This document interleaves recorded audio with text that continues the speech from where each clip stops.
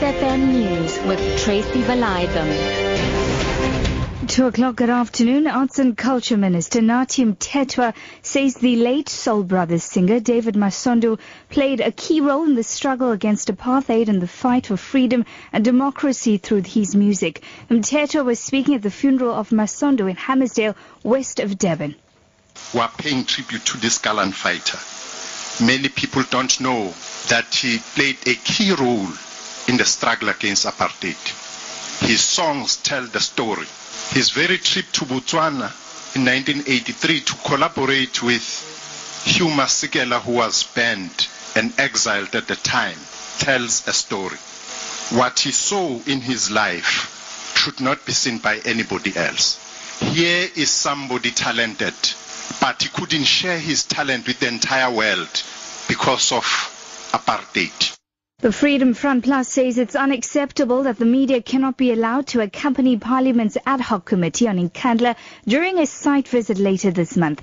This comes after the committee's chairperson, Cedric Froelich, refused to accede to news organisation Media 24, saying he did not have the legal authority to grant anyone access to President Jacob Zuma's private home. FF Plus Chief of Kone Mulder and member of the committee, who had initially suggested that the media should be allowed during the site visit, says he will engage Froelich on the matter. The Freedom Front is rather shocked to understand that the media will not be allowed to attend the sitting of the ad hoc committee at Nkandla. It's unacceptable. We're supposed to be transparent, and if Parliament is serious, there's no way that we cannot allow the media to participate in this process. Firefighters were forced to pull out of the scene of fire at the Samora Michelle informal settlement in Philippi on the Cape Flats after the crowd became violent in the early hours of this morning. They were called to put out a shack fire. Mayoral Committee member for safety in the city of Cape Town, JP Smith, says stone throwers damaged one fire engine. Smith has condemned the violence. This is a truly ridiculous state of affairs. There are people who jeopardize the lives of other people because they engage in violent assaults on emergency vehicles. This happens to ambulances, it happens to the fire service. It's an unacceptable and untenable state of affairs because last night that involved the fire department not being able to complete its work. Western Cape Traffic Police have arrested at least 28 people for various offences on the province's roads since the start of the weekend. Western Cape Traffic Chief Kenny Africa explains. We arrested 24 drunken drivers, and the highest reading recorded was in the Vredenburg region, 6 times over the legal limit. We also arrested 2 persons for being in possession of false documentation. Then we also arrested 1 person for bribery and corruption in the Worcester region.